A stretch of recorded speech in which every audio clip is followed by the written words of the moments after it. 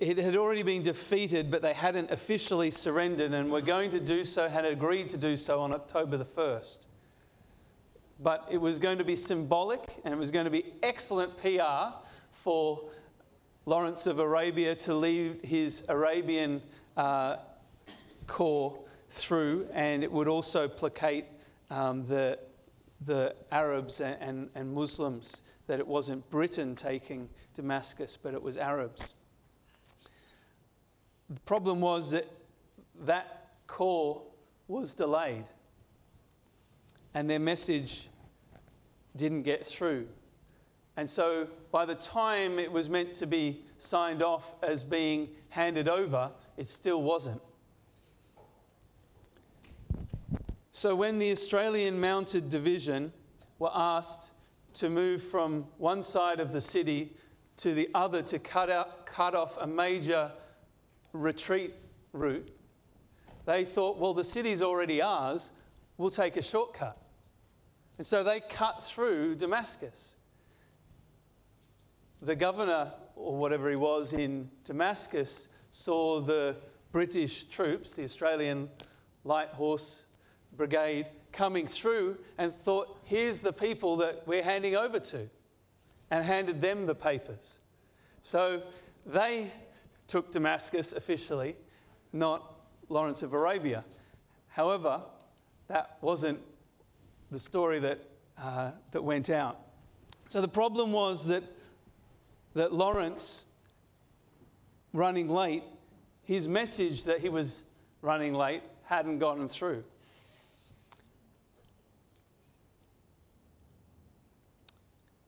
Damascus had fallen, the Turks were in retreat, but the confusion was in the messages on the coming in, the occupying force. And I think it was the 3rd Australian Light Horse Brigade that took that city. The messages were confused. It's very important that messages get across to the people that they're meant to get it across to. Otherwise, the people that are meant to take a city don't take the city. Some upstart Aussies take it instead. Amen? So we're here in Esther this morning, Esther chapter 3. Can we read verses 8 to 10? And Haman said unto King Ahasuerus, there is a certain people scattered abroad and dispersed among the people in all the provinces of thy kingdom, and their laws are diverse from all people. Neither keep they the king's laws, therefore it is not for the king's profit to suffer them. If it please the king, let it be written that they may be destroyed. And I will pay 10,000 talents of silver to the hands of those that have the charge of the business, to bring it into the king's treasuries. And the king took his ring, from his hand and gave it to Haman, the son of Hammedatha, the Agagite, the Jews' enemy. We'll pause there and we'll pray. Father, we love you and thank you for your word. I pray that you would speak to our hearts this morning. I pray for those with us this morning that are not yet Christians. Lord, I pray that even this day they would call upon Christ for salvation. And Father, for those of us that already know Christ as Saviour, Lord, I pray that you'd do a work in our hearts and stir us and challenge us to be what we ought to be for your glory. Again, Lord, we pray for Pastor Shavoni as he ministers at Victory Baptist Church this morning. Please use him to be a blessing there. And Lord, we ask your blessing upon that church as they remember their anniversary this day. We're thankful for that church and your faithfulness to them over the years, and the fellowship that we have together with that church in ministry at times and through the college ministry. And Lord, we ask your blessing there, like here on the preaching of your word this morning, we pray in Christ's name. Amen. So Haman has come to the king, and he's got in the king's ear. And he doesn't like the Jews. And we're not going to go into all the reasoning behind that, but basically a Jew called Mordecai didn't bow down to him as he came through the gate. And because of that, Haman hates all Jews. That's the nutshell version of it. For time's sake, we won't go into the longer version of it. But Haman's in the king's ear, pestering away, give me permission to get rid of these people. And the king grants Haman his request. He doesn't know who these people are. He doesn't know the specifics. He trusts this man who is his advisor.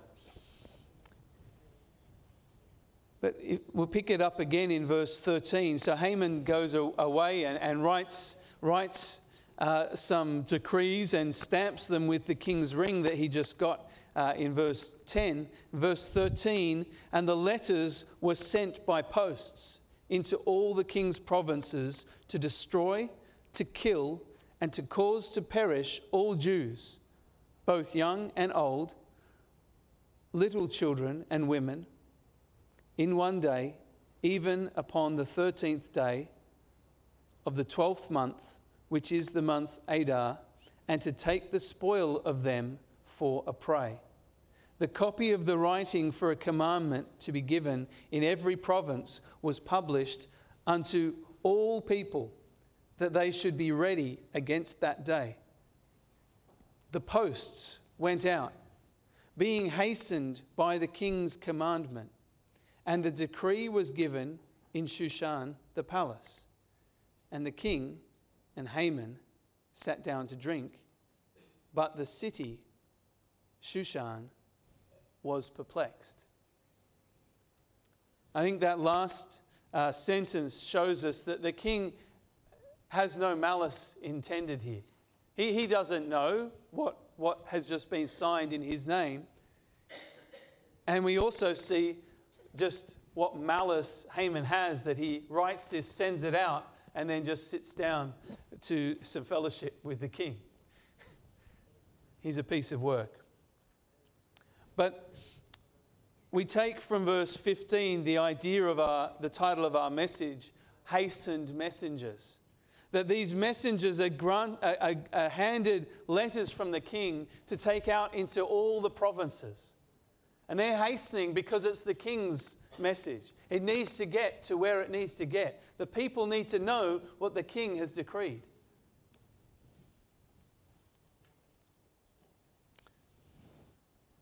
Our first point this morning is we see a message of harm. A message of harm. Anyone who wanted to, according to this decree, was going to be allowed to kill a Jew. They didn't need permission.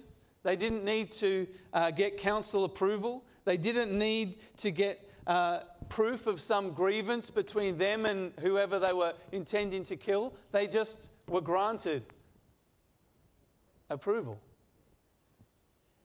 It was already theirs on that particular day. It's genocide. That's what's intended by this decree. That's what we would call it today. Decree, sorry. They didn't need license. They were just allowed to do it. I want to take that earthly, vicious decree and liken that to our sin nature. Keep your place here in Esther. Go to Isaiah, please. Isaiah 53. Because the Bible's very clear that though this decree from the king was with malice and with ill intent and was going to lead to the destruction and the devastation of the Jewish people, the Bible is also very clear that all of us have a curse upon us. We have a sin nature. The Bible makes no excuse for it. It's very clear that all of us have in us a sentence of death. Here in Isaiah chapter 53, look in verse 6, please. Isaiah 53, verse 6. All we, like sheep, have gone astray. We have turned every one to his own way. The Lord hath laid on him the iniquity of us all. Must be something in the air at the moment. The teenagers got a message on sheep last night. I think the ladies' class did sheep this morning, and here we are, here being likened to sheep in verse 6. But just in case we miss the point, yeah, sheep go astray, they wander off. But then the final phrase of verse 6 refers to that wandering as iniquity, sinfulness. It's not just innocent perambling off the beaten track. It's sin, iniquity, wickedness. All of us, all we, like sheep, have gone astray. All of us have in us a sin nature. That sin nature is abhorrent to God. Now that the decree from the king against the Jewish people was signed in his name, representing the wickedness that was in Haman's heart. But God has no wrath towards you or me. But the truth remains that all of us have sinfulness in our heart. There's a message of harm. We are not in the correct way. We have turned to our own way, and in our own way follow sin. In our own way pursue iniquity. All of us are sinners. And so there's a message of harm for all of us. Go with me to Romans chapter 3, please. We're looking at Isaiah again, so if you've got enough fingers and care to, you might want to keep Isaiah still, but Romans chapter 3 for now.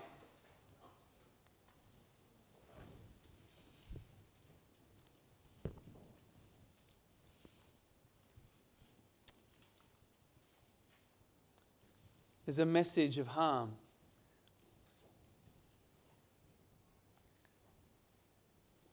The difference is the one in Esther was written with vindictiveness. God, in love, tells us, you're a sinner, so that we can be aware of it. Romans chapter 3, verse 10. As it is written, there is none righteous, no, not one. That's pretty clear. There is none righteous, no, not one. And my friend, you might be here this morning and no one's ever been that rude to tell you that you're a sinner. And you might be upset by that.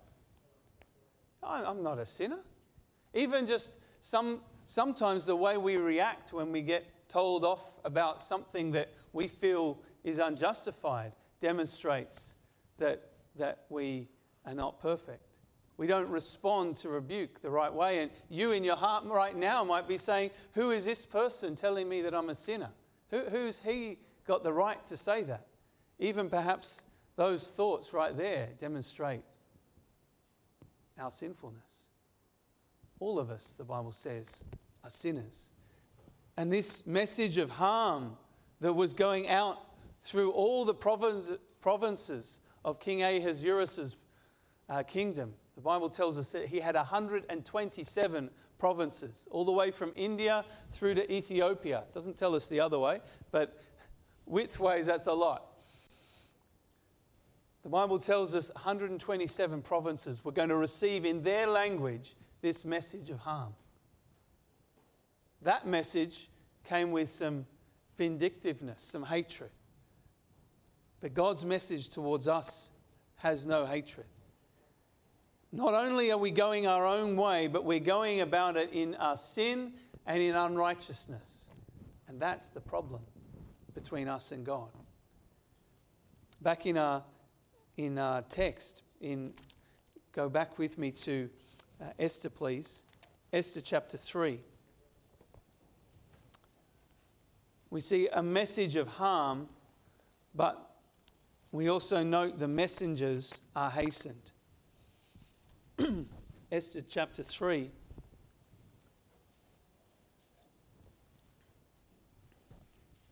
Verse 15 again, please. The posts went out, being hastened by the king's commandment, and the decree was given in Shushan the palace. And the king and Haman sat down to drink, but the city, Shushan, was perplexed.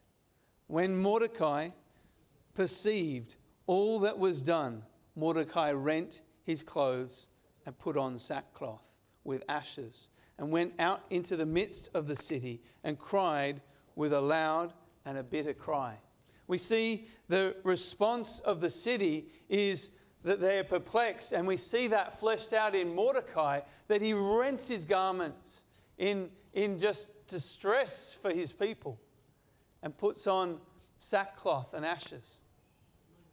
This message that's going out is a terrible one, and he feels it personally.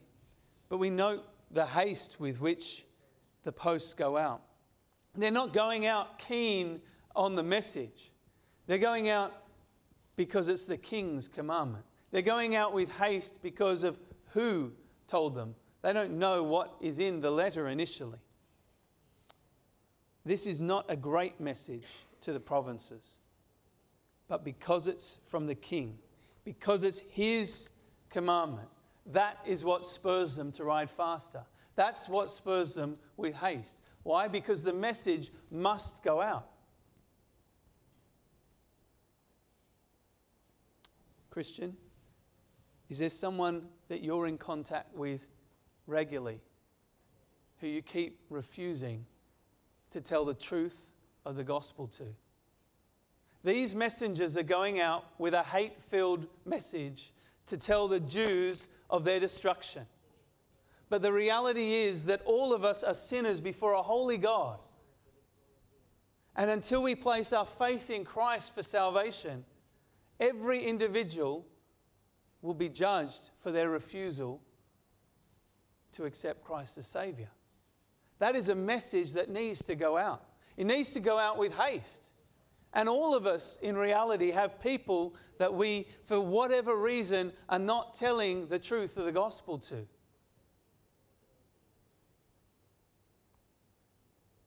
There's no haste.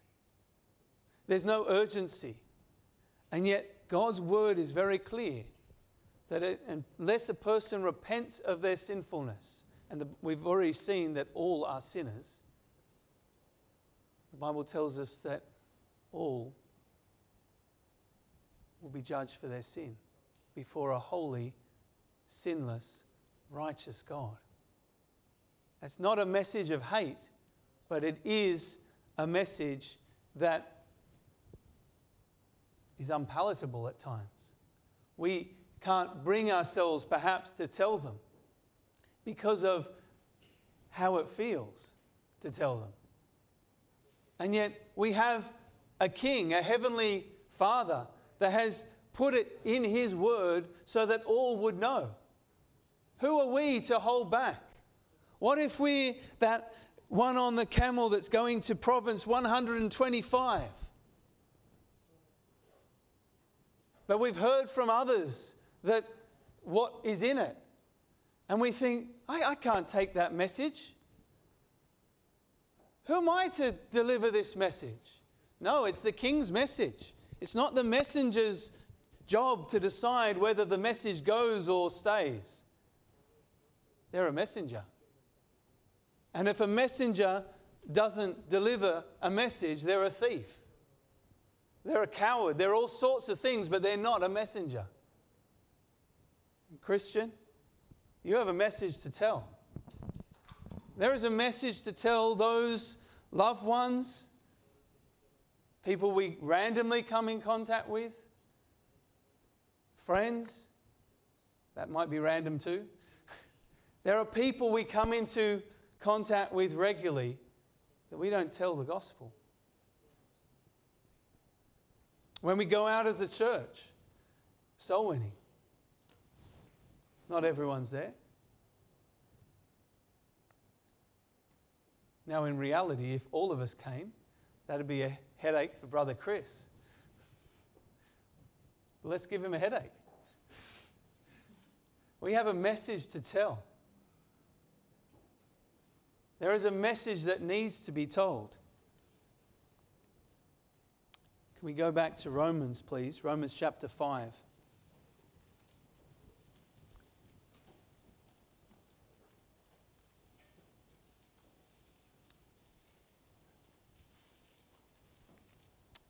You might be here this morning and you say, well, I'm not a Christian. And so this message is for you. It's our privilege to share this message with you this morning and to talk further after the service if you would allow us. Romans chapter 5, please. Look in verse 6. For when we were yet without strength, we were unable to deal with the sin that is on us in our own ability. When we were yet without strength, in due time Christ died for who? The righteous? For the good people? What does it say? For the ungodly.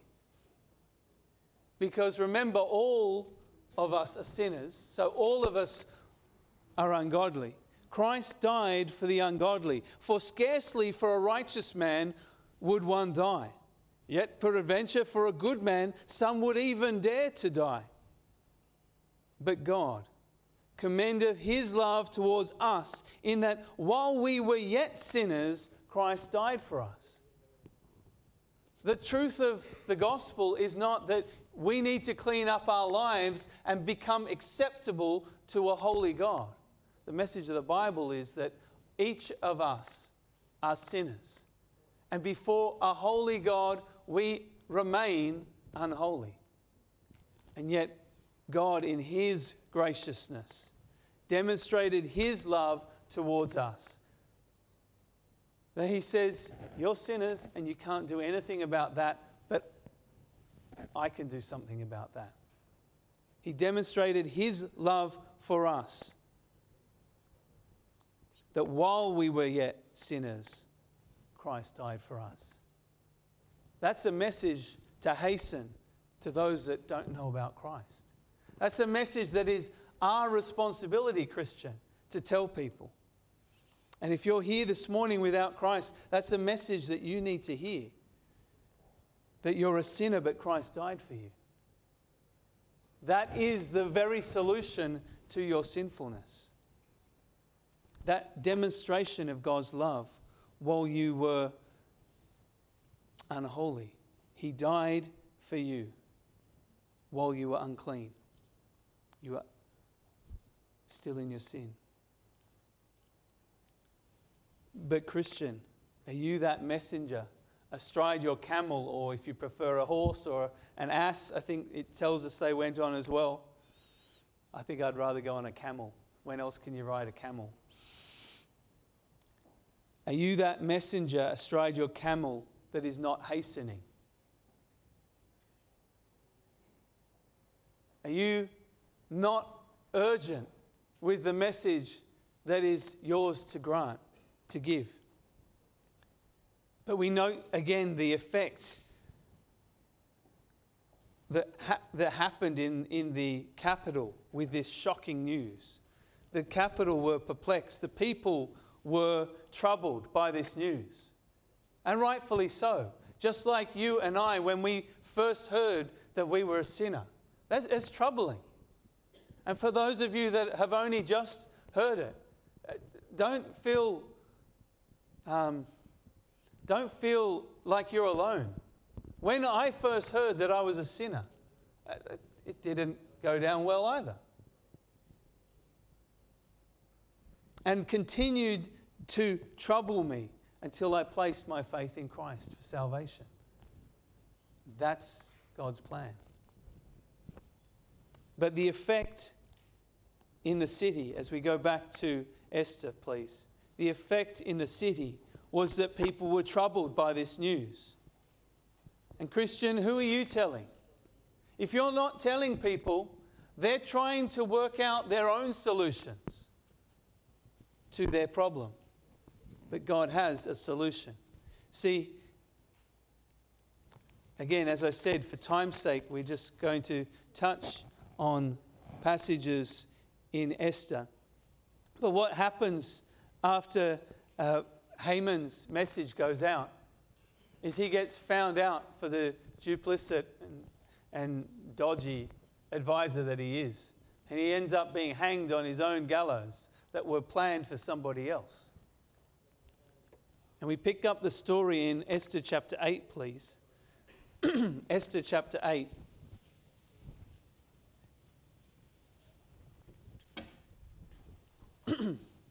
Esther chapter 8. And now that Haman is off the scene, there's still a message out there that needs to be dealt with. But the problem is, in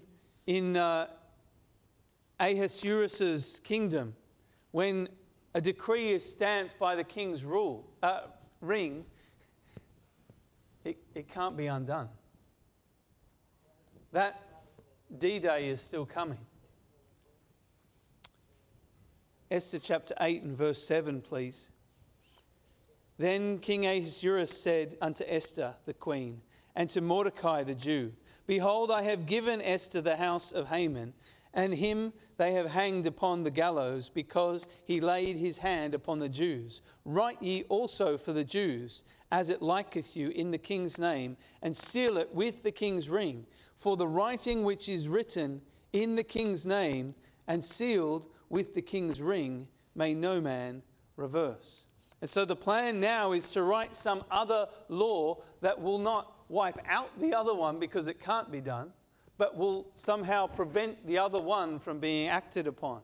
Verse 13. And so they write such a decree.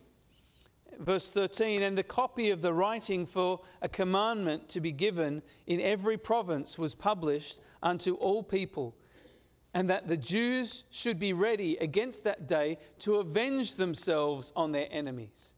So the posts that rode upon mules and camels, there are only two options actually. You can ride on a mule or a camel. They went out, being hastened and pressed on by the king's commandment, and the decree was given at Shushan, the palace. So we've seen a message of harm, and we saw that messengers were hastened. Now, thirdly, we see this message of hope that goes out. Because now that Haman is off the scene, the enemy is gone, and some other message can go out. And so now it was legal for the Jews to take the lives of those that were going to kill them. Now, I don't know how that really played out. I'm going to kill you. No, I'm going to kill you first. But we read later that it did work in the Jews' favour. That those that were full of hatred towards the Jews either didn't show their hand, or when they showed it, their lives were taken from them. Go with me back to Isaiah chapter 1 now, please. Isaiah chapter 1. Because all of us have an enemy as well. Haman is off the scene. And there's a message of hope for all of us. And we've said that we're all sinners. We've seen that. And we've said that Christ died for all. Here in Isaiah chapter 1, please, verse 18. God says in Isaiah chapter 1, verse 18, Come now, and let us reason together, saith the Lord. Though your sins be scarlet, they shall be as white as snow. Though they be red like crimson, they shall be wool. We're all sinners, God says, and we're not going to deny that fact. That is still true. And yet, God has another solution. That truth will remain, just like the first message went out from Shushan, that the Jews were going to die. And in the same way, God says, you're still sinners, but though your sins be scarlet, there is a new message. They can be as white as snow. As we take the righteousness of Christ onto us, and our sin was on him on the cross. This message doesn't undo the first. That first message remains in action. Come with me now to Romans chapter 5. Romans chapter 5, please.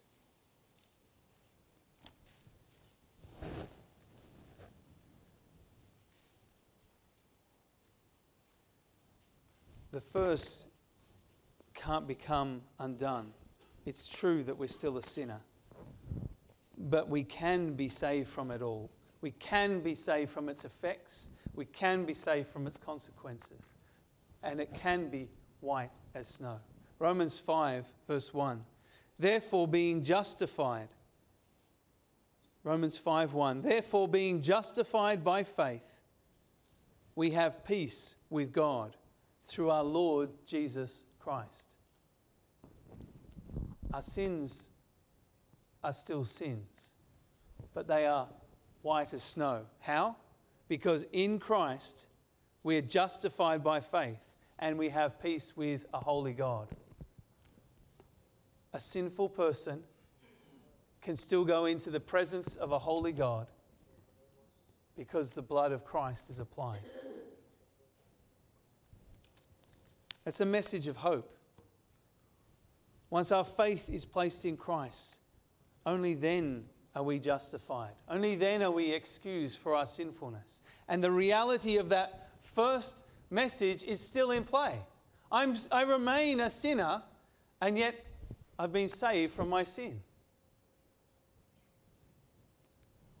In Christian, there's a message of hope that needs to go out. A message that must reach those people. Think about these riders that are urgently pressing further and further, and seeking to get that message of harm undone. Yet now, in many cases, those same messengers are going out again with this message of hope. And perhaps the first town they come into with that message, they don't know what it is. But when that message is read in the town and they hear it for themselves, they are hastened further, faster on to the next town and the next town, because they need to know it. And now the messengers know that there is a message of hope. And Christian, there is a message of hope. Those around us that are dying in their sins, they don't know what Christ did on the cross. They know he hung there. They don't know why. They don't know its significance to them. They don't know that it has any bearing on their sinfulness or standing before God. As we said at Easter, you read the newspapers or hear them interview the rascals that are in the big churches in the town, in city. And they'll just say, oh, he died for a righteous cause, or he's a good man to teach us morals. Baloney, he died for our sins. And they need to hear that message. Are you telling them?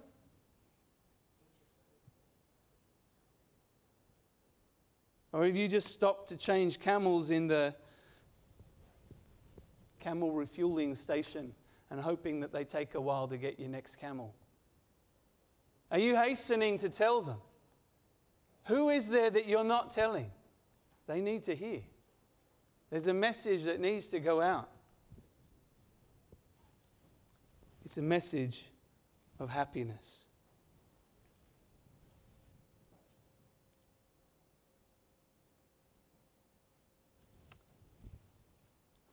Keep your place in Romans. We'll be back here in a moment. But one more passage in Esther, please. Esther again, chapter 8. Esther, chapter 8. And again, I plead with you this morning, if you're here without Christ, let us sit down and speak with you about this morning.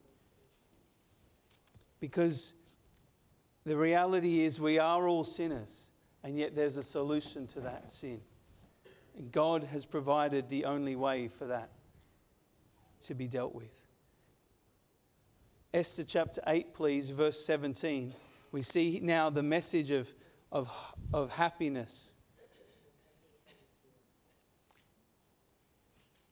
Verse 17, and in every province and in every city, whithersoever the king's commandment and his decree came, the Jews had joy and gladness, a feast and a good day. They just had a good day. I like that phrase. And many of the people of the land became Jews, for the fear of the Jews fell upon them. God used this to turn many people to Him. This message of happiness, gladness, joy. They had a feast. They had a good day when this message arrived. There is a solution to the terror of the first decree. And that solution, when it came, just brought gladness and joy. Let's take our final passage in Romans, please. Romans chapter 10. Romans 10.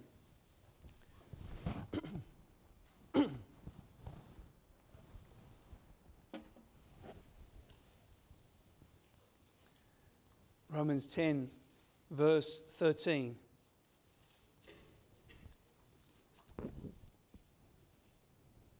And this is, verse 13 is the culmination of this message of hope. For whosoever shall call upon the name of the Lord shall be saved. Not if they've cleaned up their act, because Christ died even for the ungodly, while we were yet sinners. Whosoever shall call upon the name of the Lord shall be saved. Verse 14, how then shall they call on him in whom they have not believed? And how shall they believe in him of whom they have not heard? And how shall they hear without a preacher? And how shall they preach except they be sent? As it is written, how beautiful are the feet of them that preach the gospel of peace and bring glad tidings and a good day. Glad tidings of good things. People need to be saved from their sin. They can't be saved, verse 13, they can't be saved until verse 14, they've believed. They can't believe unless they've heard. They can't hear unless there's a preacher. That preacher can't be there to tell them so they can believe unless the preacher's sent. Christian, is your camel ready? Are you hastened on the King's commandment to tell people about Jesus Christ? Have we gone cold, Christian? Have we gone numb to their plight? Nothing's changed, but if you're no longer burdened for the unsaved and their need of Christ, nothing's changed on their end. Nothing's changed on God's end. Something's changed on us, in us. We no longer have the urgency that we once had, perhaps, to tell others about Christ. Family members are hard, but they need to hear. Neighbours need to know. Strangers need to hear. Everybody needs to hear this message. 127 provinces. That's a logistical nightmare. But the message needed to get out there.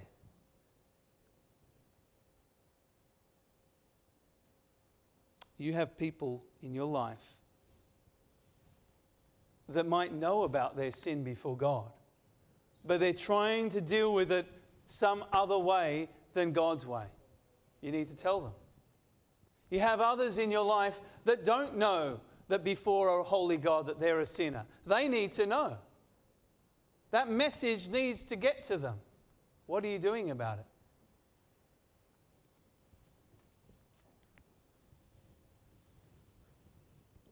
Are you covering up the truth from those around you?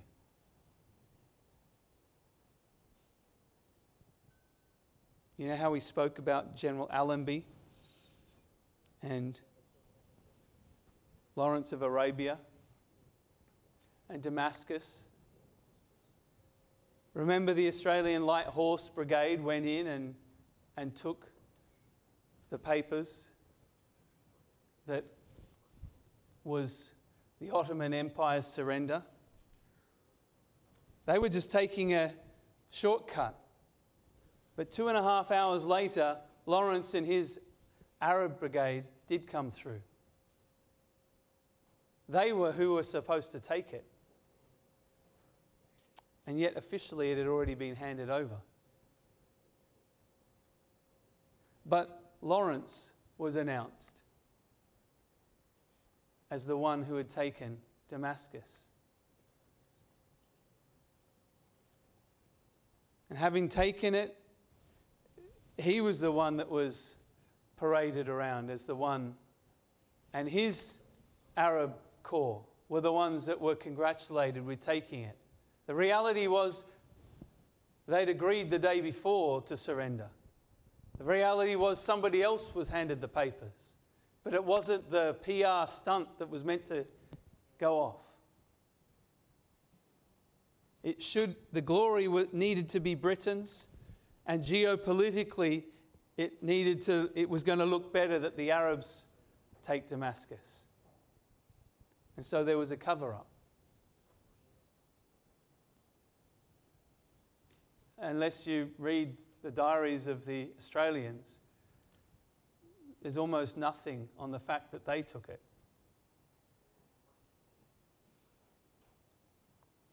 There was a cover-up of what really happened with the message that didn't get sent. And the reality is, Christian, if we're not telling those around us without Christ of their need, we are covering up the King's message. And it's not getting to those who need to hear it. Let's bow for prayer.